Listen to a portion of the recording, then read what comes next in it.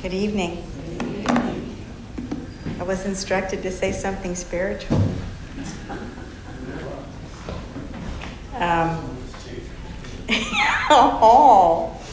Whoa.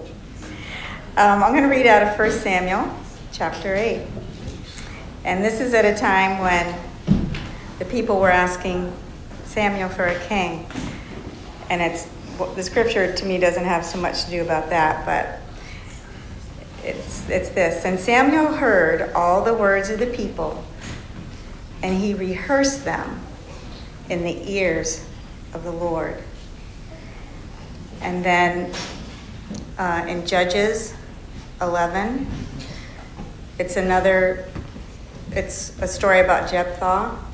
And more than the story, it's the tie-in with what Samuel did. It said, Then Jephthah went with the elders of Gilead, and the people made him head and captain over them.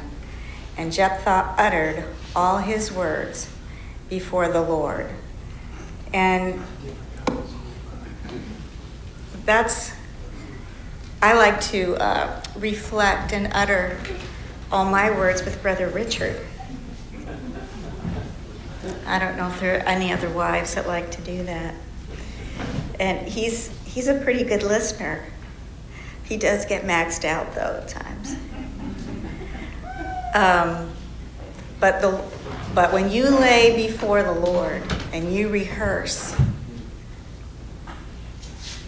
before him, and you lay your heart before him, and the person he's the one that we have to do with. And just like our scripture that's still up on the wall, my God will hear me.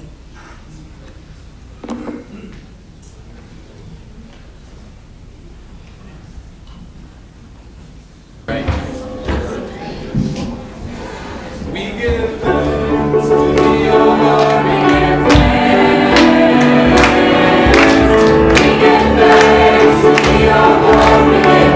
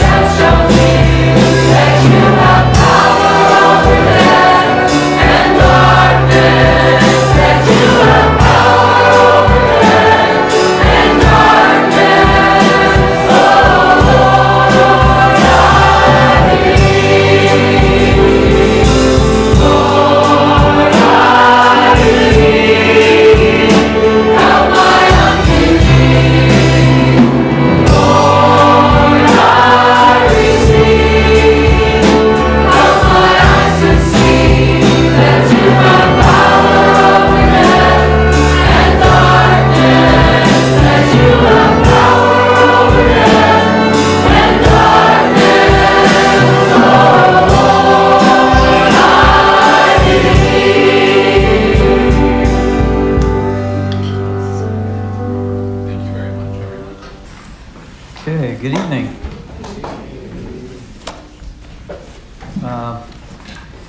So the last service, I think it was. Did you preach the last service, Gabe? What? I had the same message. I mean, actually, I think Gabe did a lot better than I would have about the operation, the work of God. Do you remember that? Good. 6 of you do. Good. And then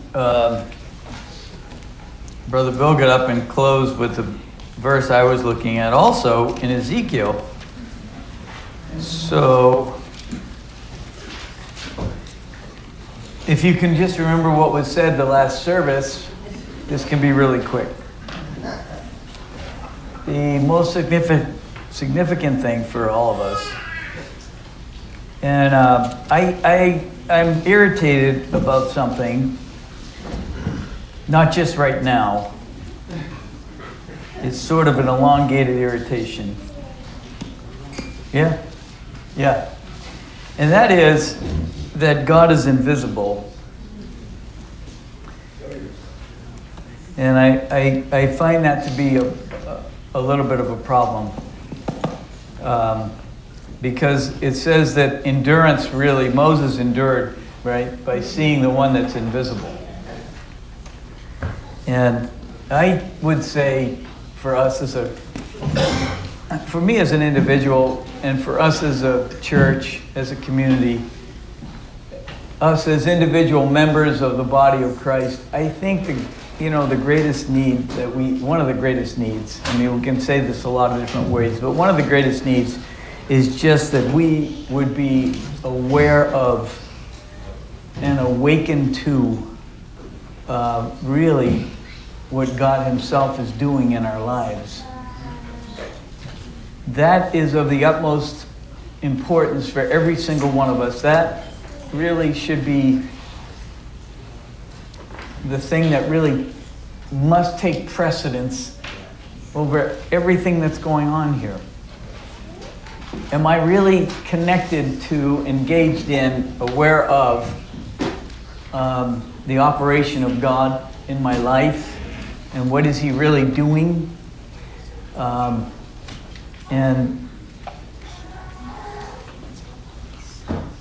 I think the greatest area of deception really is with all of us, and is found many times in the church, because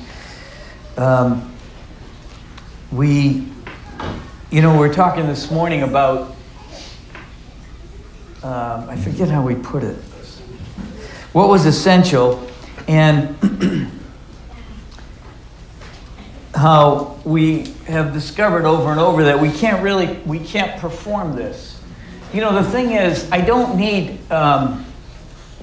need something that is so above and beyond any capacity that I have. I don't need a repair kit. I need a full-on transformation. And that's what God's intention is. So where you sit tonight, and where I sit or stand right now, is that I'm in need not of doing better or repair, but rather actually a whole transformation taking place in me, a change, and that is God's intention, to change. But even by the Spirit of God, it says. We won't look at that. It's in 2 Corinthians 3. And the reason we try, and even though we preach against it, and I love how much we preach against it, and how eloquent we can say it, and how many 5,000 different ways we can put it, the reality is we still do try to better ourselves. And having said that, I want to balance this out a little bit. I'm not interested in this full-on manifestation of bad behavior. That's not like a great thing. But the reason we keep trying is because it is extremely uncomfortable to not be able to change yourself. There's a lot of discomfort in that. And so that's why trying, and that's why programs, and that's why improvements are so popular. And they're popular with us because it's very difficult to live in a place of deficit and dependence upon God, because that's really what it is to abide in Christ. It's to be dependent, right? It says that we had an example, I don't know, Brother Bill read a paper this morning to me, and it just was that Jesus, it says we have to walk as Jesus did, in the steps that Jesus did, and that's true, but it needs explanation, because He didn't walk in my life. And actually, he didn't walk in your specific life. You have a specific walk.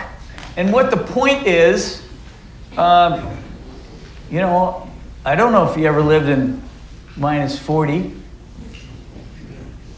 Got something on Jesus.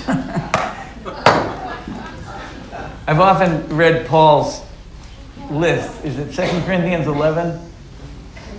And I'd done some cleaning the weekend before I was down in Bowen's Mill, and it dawned, and I got a really bad paper cut. And in the process of that, I just got it. It was a fresh paper cut, and I was cleaning, and I got cleaner in the paper cut. Yeah, I appreciate that response. That is really good. Really, that was better. You know what? That was better than I expected. But I read the list of Paul's life, and he didn't get paper cuts with Windex in them. I don't read it anywhere. He didn't go through what I've gone through. I've seen all the pictures of Jesus, and he never went bald. Just saying. There's a lot of heavy things that I'm walking through in my life that Jesus didn't face.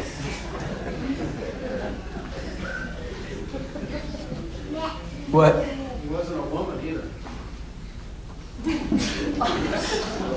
Wasn't a woman either. I don't know what that means. It has to be explained. I don't get that. Well, that's true, yeah. Oh, you mean for the others in this room? Yeah. I thought you were talking to me, and it kind of was going right by me. I mean, is he degrading me right now? I wasn't certain.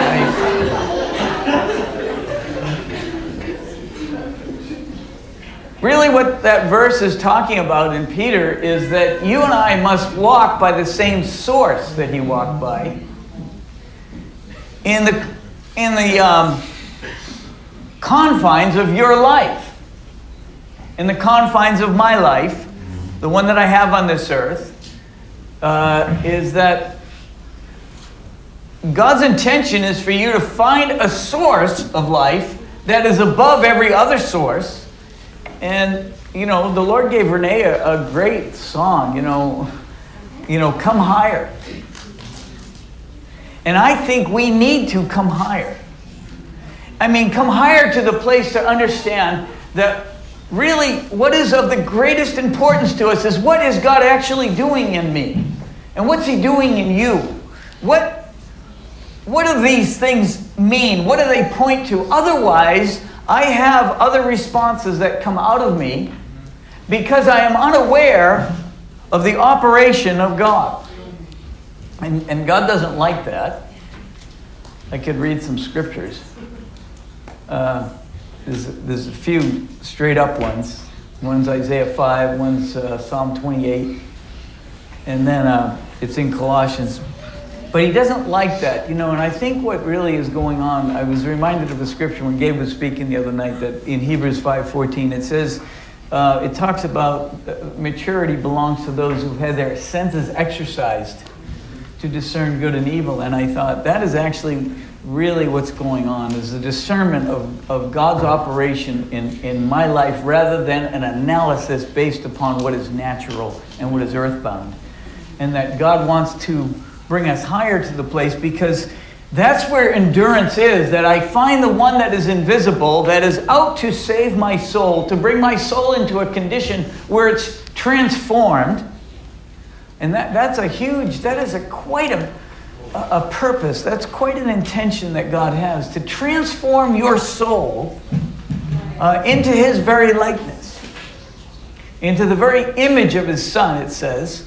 And so I think what's going on is all of us are growing. There's a growing awareness in our hearts. It's not that you're getting better. It's a growing awareness in our hearts how desperate we are. In order to be changed, our dependence must be really shifted all the time. And our awareness and sensitivity with spiritual senses must be awakened to actually what God is looking for and what he's working on. And so I think we have a part to play, and And the part is to really seek that out. You know, it's really to look for that. It's really to inquire of the Lord. Because sometimes I feel blind as a bat, and I know that's not exactly true. Bats have radar and stuff, but blind to, you know, the purpose of God. And honestly, we are lost if we don't find what his purpose is, because he does things that are a bother to us.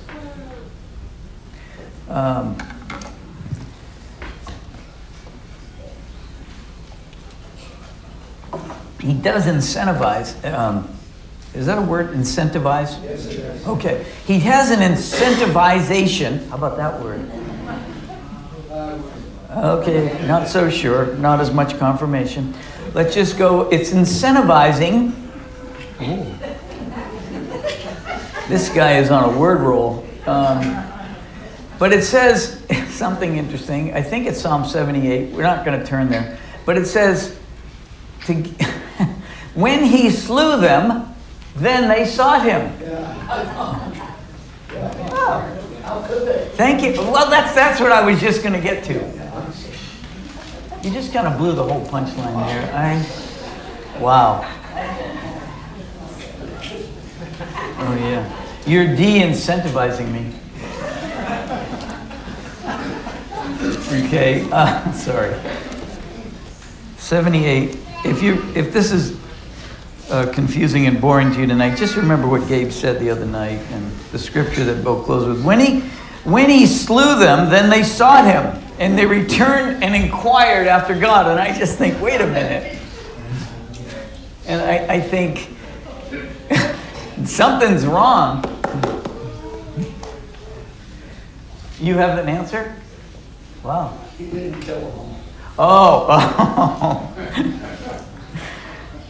I just think, you know, he shows them. I guess my thought is that he showed them that they were dead where they were living. And when they found out that they were dead where they were living, and honestly, that is so uncomfortable. But has anybody else made that discovery that what I produce is dead? As much as I try, what I produce doesn't bring forth the very life of God. And so he has a way to bring us into the condition where, the end of Hosea 5, right? I will return to my place, and in their affliction, they will seek me early, right? God uses all these kind of things in our lives. Honestly, and I know it has to become specific for my life. And because I can look at your life and say, well, you know, God's just drawing them closer. Right? And usually we say just in front of it. God is just drawing them closer. Right? But when it comes to my life, he isn't just drawing me closer. What are you doing? What's going on? And it's okay to say that, because I want to know what's going on, because Moses endured by seeing the one that was invisible. And God's in an invisible realm. He's not, it doesn't mean you don't see through the creation the things that God has done, but I'm talking about a specificity of a relationship, of actual communion and dialogue, something that's living, something that's real, something that affects me. And I know I can't be better, but I know this, that I can become aware of the need to depend and to hold on in a way that, because I just have to tell you, I've used God. Has anybody else used God? Lord, I need this, I need, I'm not talking about I wasn't sincere, but as soon as he answered, or he got it, there was relief, and because there was relief, I could then get back on my way and sustain myself. But God is bringing you and me, and Christianity was never meant to be some part-time occupation. I'm sorry. It never was. And, this perfection of surrender, I think it was Richard that said that. The nerve.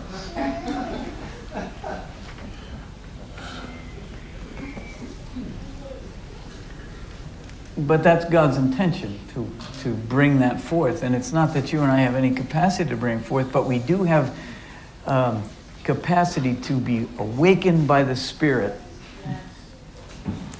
and to say, Lord, I need you more than I realized. And how many times have I said that? So that because God is really, and John Henson used to use the term full-time Christian worker. And I don't know, I wasn't around him all the time, but any time I was around him, he seemed like he was that. I was in a bad state at a convention. This is years and years ago. And he just walked by me and goes, DiGloria, of glory, you're of glory. I mean, like he just went on. I mean, and I was, I just got lifted up. Not because of me, but because he was on duty. But God is looking for this full-time kind of occupation with us. And us with him. And he uses stuff to get us to the point where we seek him. Lord, I got to have you. And that is a good thing. But it's not mainstream Christianity. And so sometimes we can get, and I don't mean that again, I'm talking about mainstream Christianity here. I'm not talking about mainstream Christianity somewhere. I mean here. What our hearts would prefer is that we live a decent life. And I mean, God has some tremendous ideas like love one another. I mean, that is a great idea. And I've said amen to it a lot. It's just that I've run into some problems with it. I mean, I just have to have the perfect atmosphere and the perfect kind of treatment coming at me and the perfect level of kindness and the perfect sweet words and things that don't offend me get to me, you know. I'm sure I've often said to you that my wife was trying to train me, period. with raising children, so she didn't want me to react to what was said. I mean, in the flesh. And I honestly, and I talked to the Lord about this, I just thought, well, wouldn't it be easier if the thing wasn't said in the first place? It'd be easier for everybody. Right? It seemed like that would be a good thought. But you know, God wants you to be exposed to whatever gets you and whatever gets me. There's a specificity of our walk with him that he wants us, because he wants us to discover that the source of life that he is bringing us to never fails. Love never fails. The source of life that he's bringing every single one of us to doesn't fail. The best things that have happened to me is, and I love when we use this word in the fellowship, well, we're just incompatible with certain ones. The best thing that you've run into is your incompatibility. Because then you realized that you were in huge deficit, had no capacity, except you found another source. And I think incompatibility is a silly thing, because some days I'm incompatible with everybody. And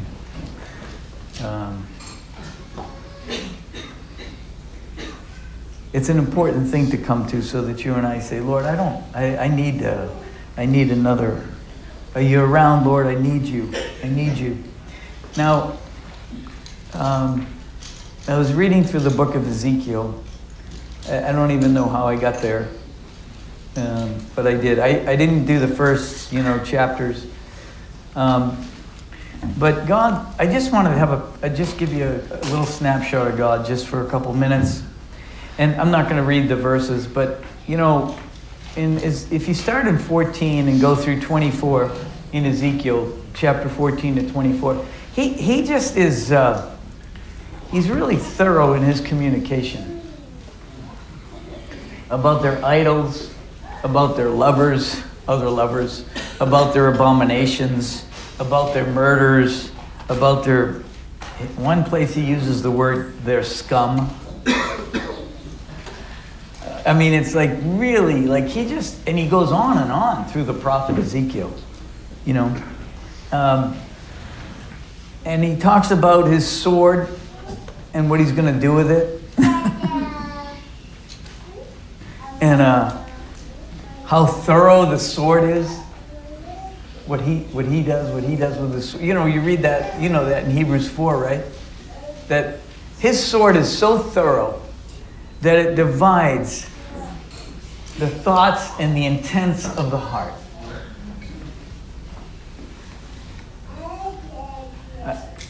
I've been pleased with the victory that a word that was right here didn't come all the way out. And God's interested in getting to the thoughts and the very intents of what's going on.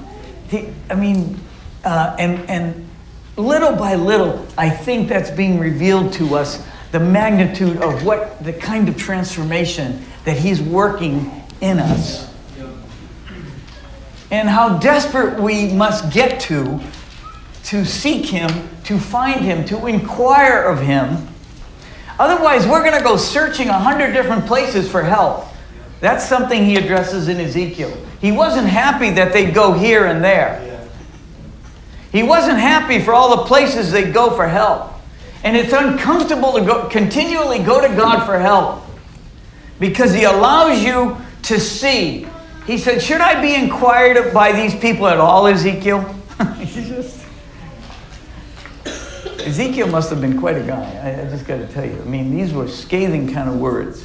He said, these people have idols. They've got abominations. Why would I be even inquired of them at all?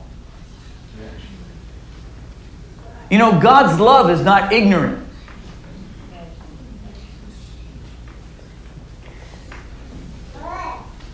And then he takes Ezekiel's wife.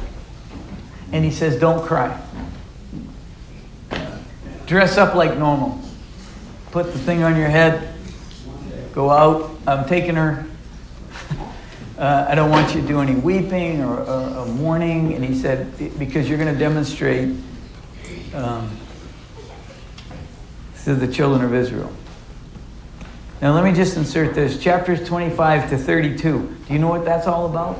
Judgments on other nations. Can I just say, I just want to insert that nobody's getting away with anything. There isn't a nation in this world that's getting away with a thing. I know there's all kinds of conjecture, and there's prophetic this and prophetic that, and some of it's very pathetic, and it's projection, because the best that humans can do is try to make it a little better.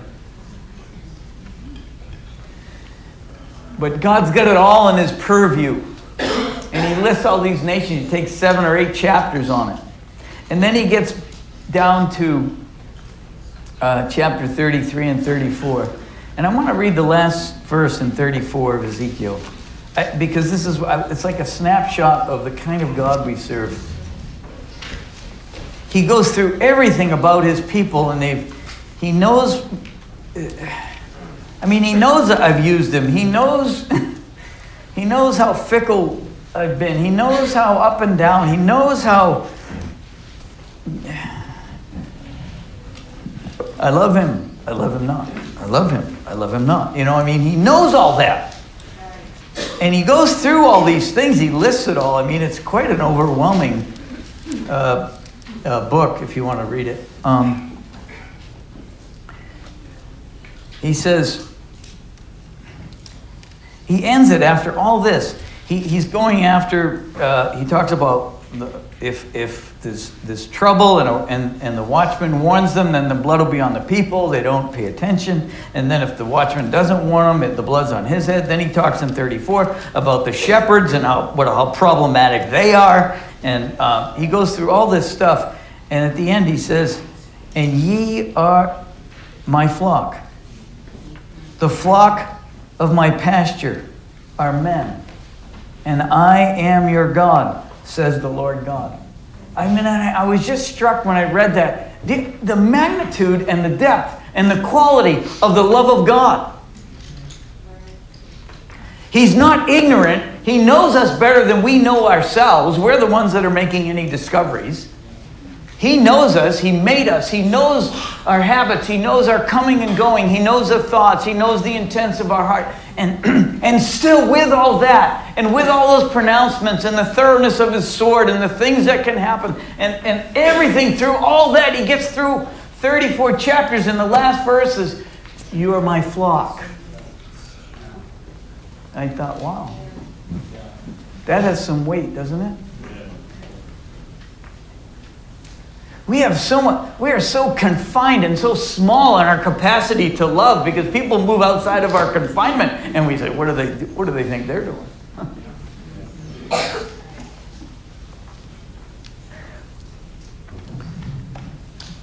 This is supposed to be encouraging.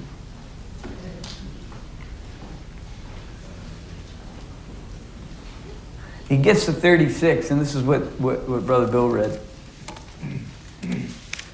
Look at this. He tells, it's all about restoration, the chapter.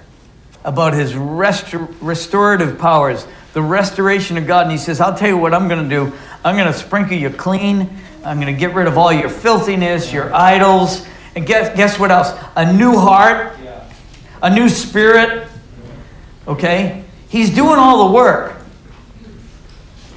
Right? You will dwell in the land. I'm going to increase you.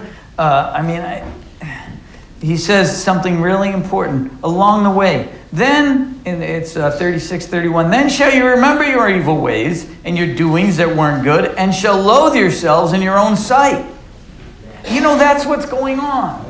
Because I can't tell you how many times I seem to have to get the same lesson. Right?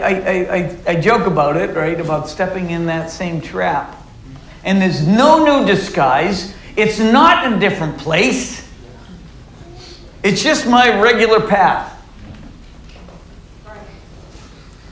How do you know about my life, Mary? I reckon it towards me. Oh, thanks.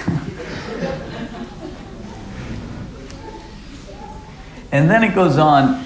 After all this, this is what I'm going to do. And then the heathen are going to know that I, the Lord, build the ruined places. If you find yourself ruined, or a plant that was desolate, it says. If you find yourself in that condition, I've got really great news. Because as the holy flock, thus says the Lord, I will yet, for this, be inquired of by the house of Israel. Do you understand? He just wants to get you to the condition where you agree with his plan. Right. Lord, I'm in agreement, and I misevaluated the thing that's happening in my life. That's the very thing that I wanted to get rid of. And I don't want to talk about anybody's affliction because, and you shouldn't either, because you don't know what it's like. It doesn't matter, because some things that you consider small just totally knock me down on the ground. And some things that I consider so minuscule, they don't bother me at all. I walk on by and don't even notice.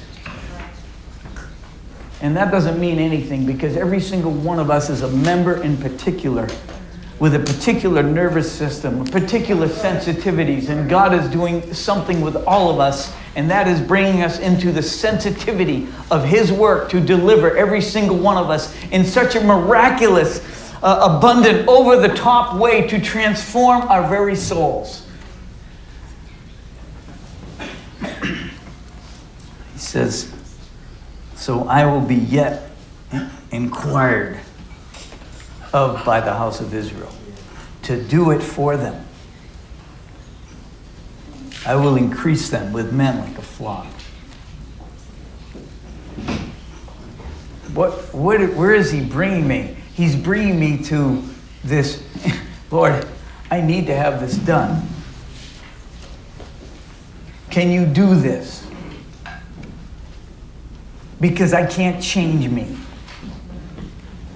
And I want to be changed. I do want to be changed. Because I see that you've got some really good ideas, though they seem so out of reach some days. And a lot of us have been disappointed when, you have early days of a vision.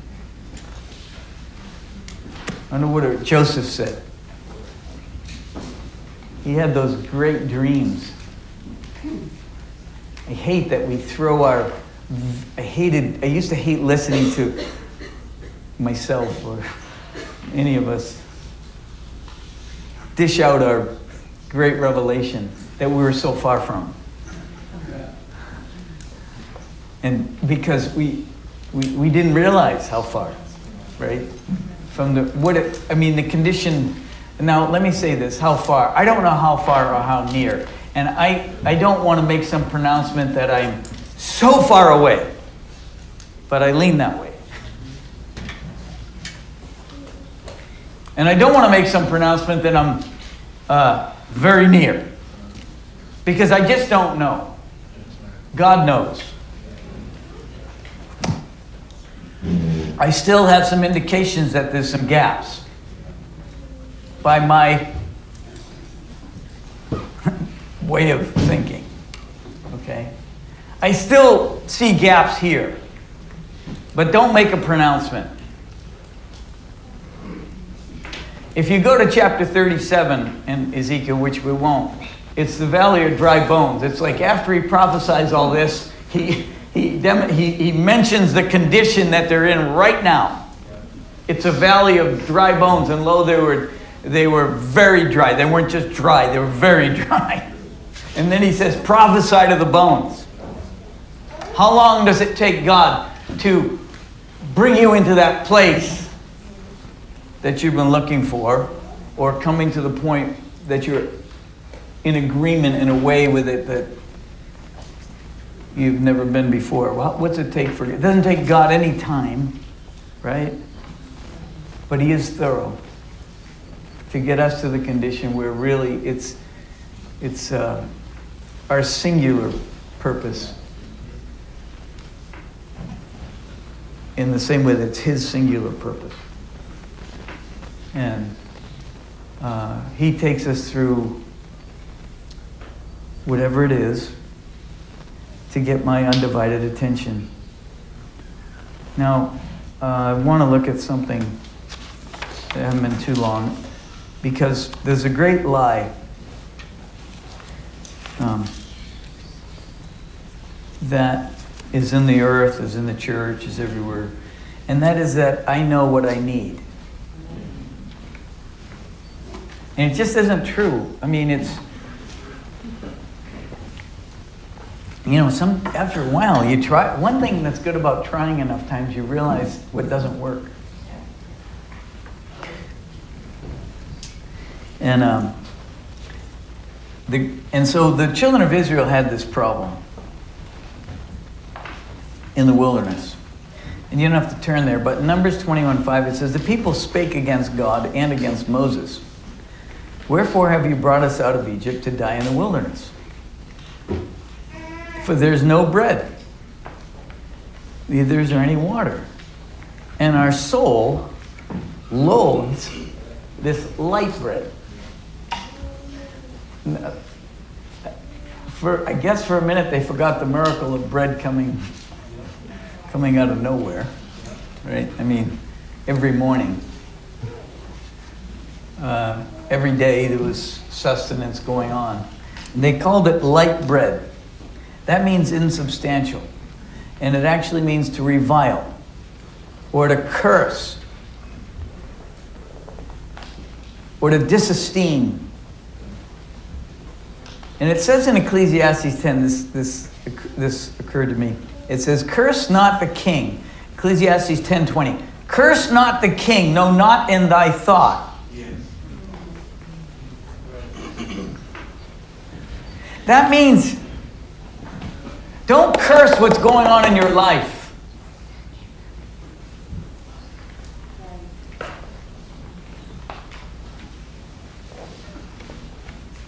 Not in your thought.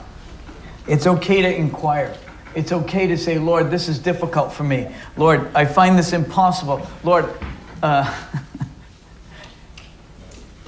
Jesus said, can you take this cup away? But he said, this is why I came.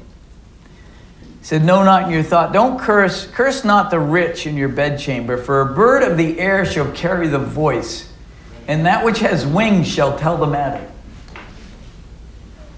And I do want to turn now to 2 Kings 6, because it's a tremendous story.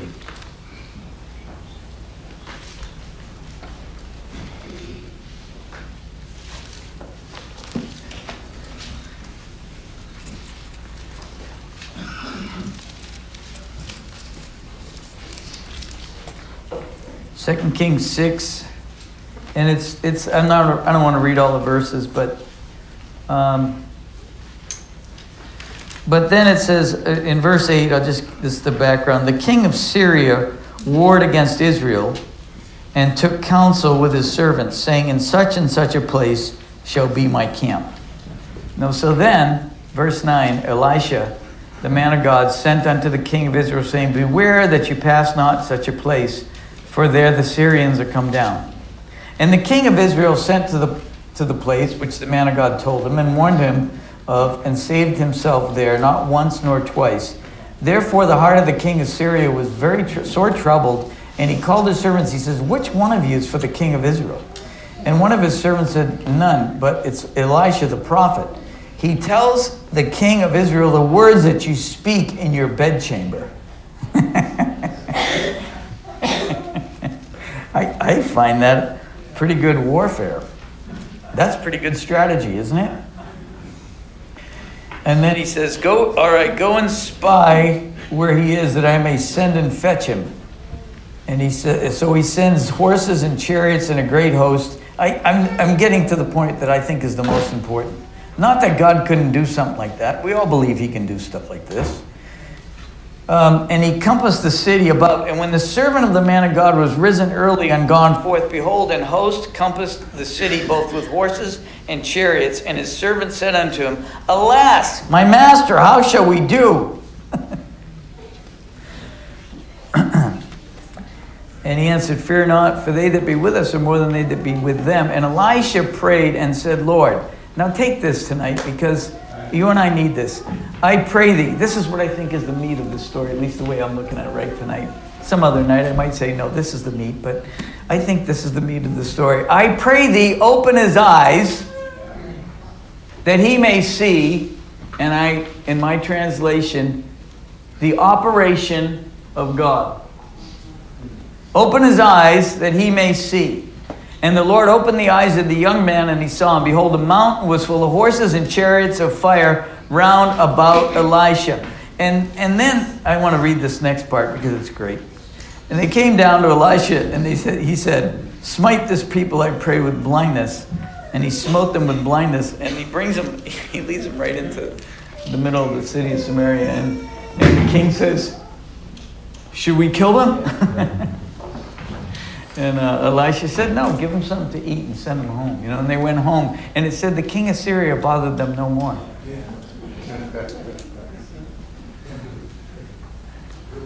Yeah, I thought that was pretty good. Man, they didn't even have to kill the enemy. They just got the message.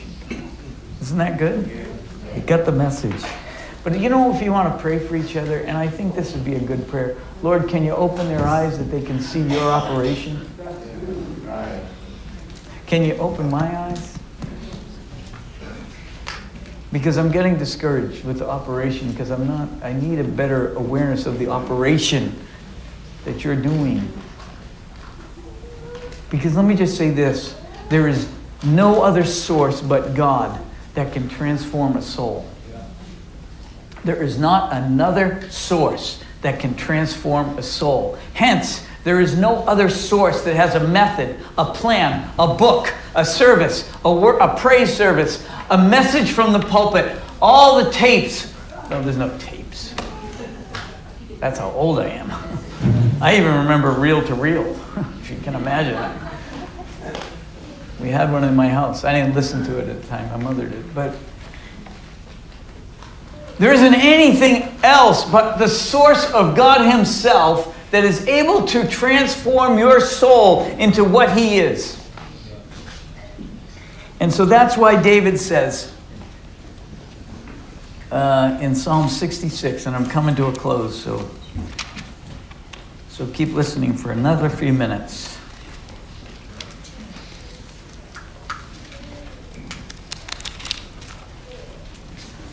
And I always remember, I don't remember, Nelson, I don't know if it was opening or a service, he preached out of this passage. Do you remember that?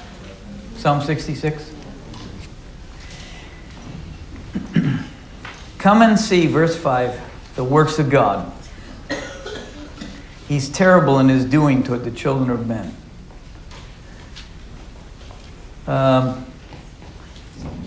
Let's see.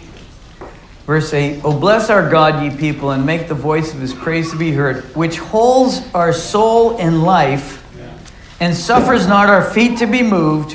For thou, O God, hast proved us. You've tried us, as silver is tried. You brought us into the net. You laid affliction. What about a victorious Christian life? This is the roadmap to a victorious Christian transformation. Okay, sorry, I didn't mean to yell. You've laid affliction upon our loins. You've caused men to ride over our heads. We went through fire and water, but you brought us out unto a wealthy place.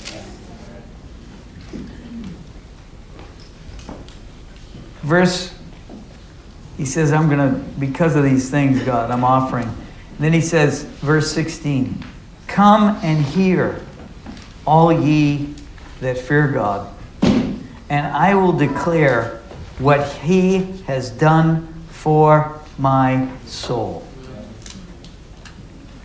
I cried unto him with my mouth, and he's extolled my tongue. If I regard iniquity, the Lord won't hear me.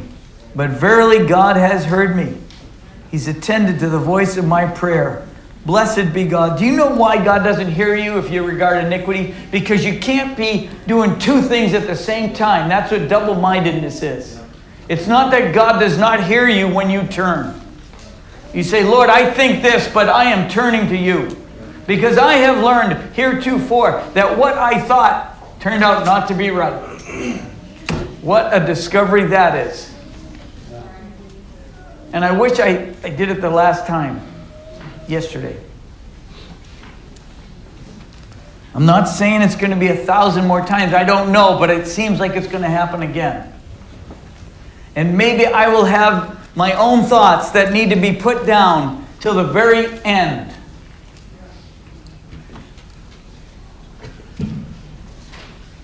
Blessed be God, which hath not turned away my prayer, nor his mercy from me. A couple verses in. Well, then he says in 17, David, as for me, I will behold thy face in righteousness. I'll be satisfied. I will be satisfied when I awake with your likeness. On a regular basis, Peter has some good information for us. You were a sheep going astray, but now you've returned to the shepherd and the bishop of your souls. In chapter 4, wherefore let them that suffer according to the will of God commit the keeping of their souls to him in well-doing as unto a faithful Creator. God help us. Open our eyes, Lord. Open our eyes so we can see your operation that's at work. Open the eyes of my brothers and sisters here. Open the eyes of the kids that are coming. Open their eyes, Lord, so they can get a glimpse of the great operation and work of Almighty God. Amen.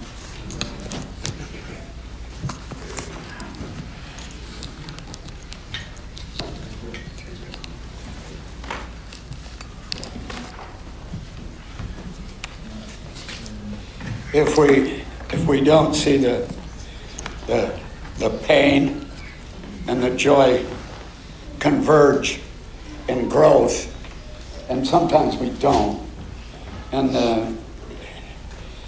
but I think Spark said this in one of his lines, that no one will ever stay on the idea that God has made them miserable. And we've had misery and we have difficulty. And it's always growth. And I gave Mr. Brooks, I gave you five passages, and they were all about growth. And every one of them had to do with suffering. Because when we really understand that the very synonym, the strong synonym for love is sacrifice. And God is showing us the wonder, really, of what it means to sacrifice. But there is this little lesson, and this is why this word is very significant for us. Listen to what it says in Proverbs 1. For that they hated knowledge, or the knowing of God, and did not choose the fear of the Lord, they would none of my counsel. And see, the only way you get the counsel, and David mentioned it, the only way you get it is to realize you have an invisible God who will open your eyes if you spend your time where he is. And that's the hunt. And they would have none of my counsel. They despised all of my reproof. And God wants us to see that. And you could hear the angst in David tonight, because it's real. This is a real thing. And every one of you sitting there tonight whenever you offer and whenever you rise up to move, and God, I want to see, I want to find you. That's what you have. And this is not so happy here. Therefore, they shall eat the fruit of their own way and be filled with their own devices. Dear God, that's the whole purpose of all the times where God has fixed us before even we were born again, so that we would understand the condition we would be in. And you know, with this, there's a tremendous paradox, because you've received everything. God looks upon you tonight as perfect. But he wants you to see what it cost him to some degree. And when we dial in, and when we lay our lives down for one another and really do, or we get what I call a little nudge, and I die.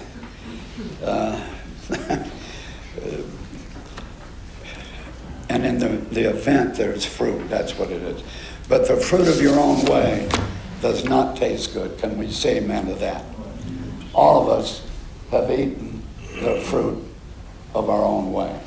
And this is the thing that I hope we can get across to the folks coming. And this is where our prayer for them, all those that are coming in here, is that you absolutely can't do anything about a bad yesterday, and there's nothing that can be projected for you to do something down the line even promises or schedules or whatever it is. But right now, today, you can do something. And if we don't see that, and we also have to say that, David talked about wanting change. We want change. But when we see the slippage, the continual thing, he is bringing us for us to say, I know I'm absolutely clear, God. I can't do this without the constancy of your love and me being bonded to that. God help us to believe that tonight. Amen. Let this word sink in.